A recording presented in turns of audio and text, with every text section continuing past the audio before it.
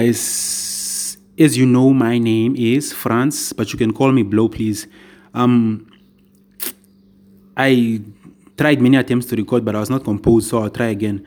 So I want to tell you about a blockchain ecosystem called the Hive blockchain.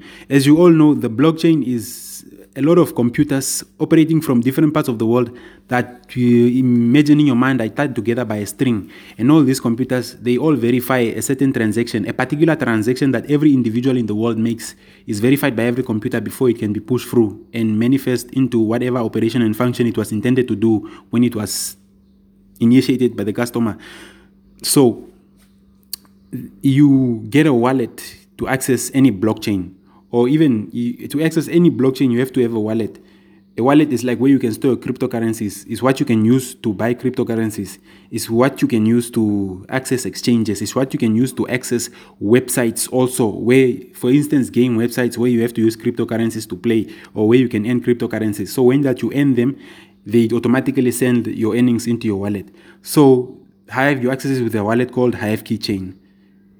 So you enter it, and then they ask you to enter a unique password, and then you put your fingerprint so that your password is backed up by a fingerprint, unless your password security is compromised.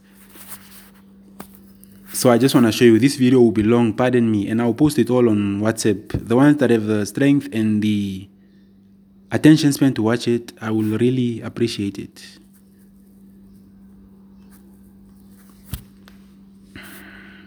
So this is my wallet, the first interface that you go into. It's where you see your resources and your voting. The voting is the voting power you have.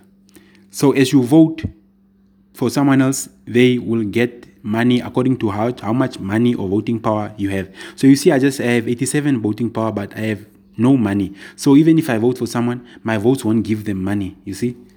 Not necessarily. But I've seen that when I've been voting for people, I've been like giving them how much? 0.1. I don't know what that means now. Is that 1 cent? It's probably a 1 cent. And you see my resources 67%. Now the resources allow you to make transactions on the Hive blockchain, which means they allow you to post. For example, when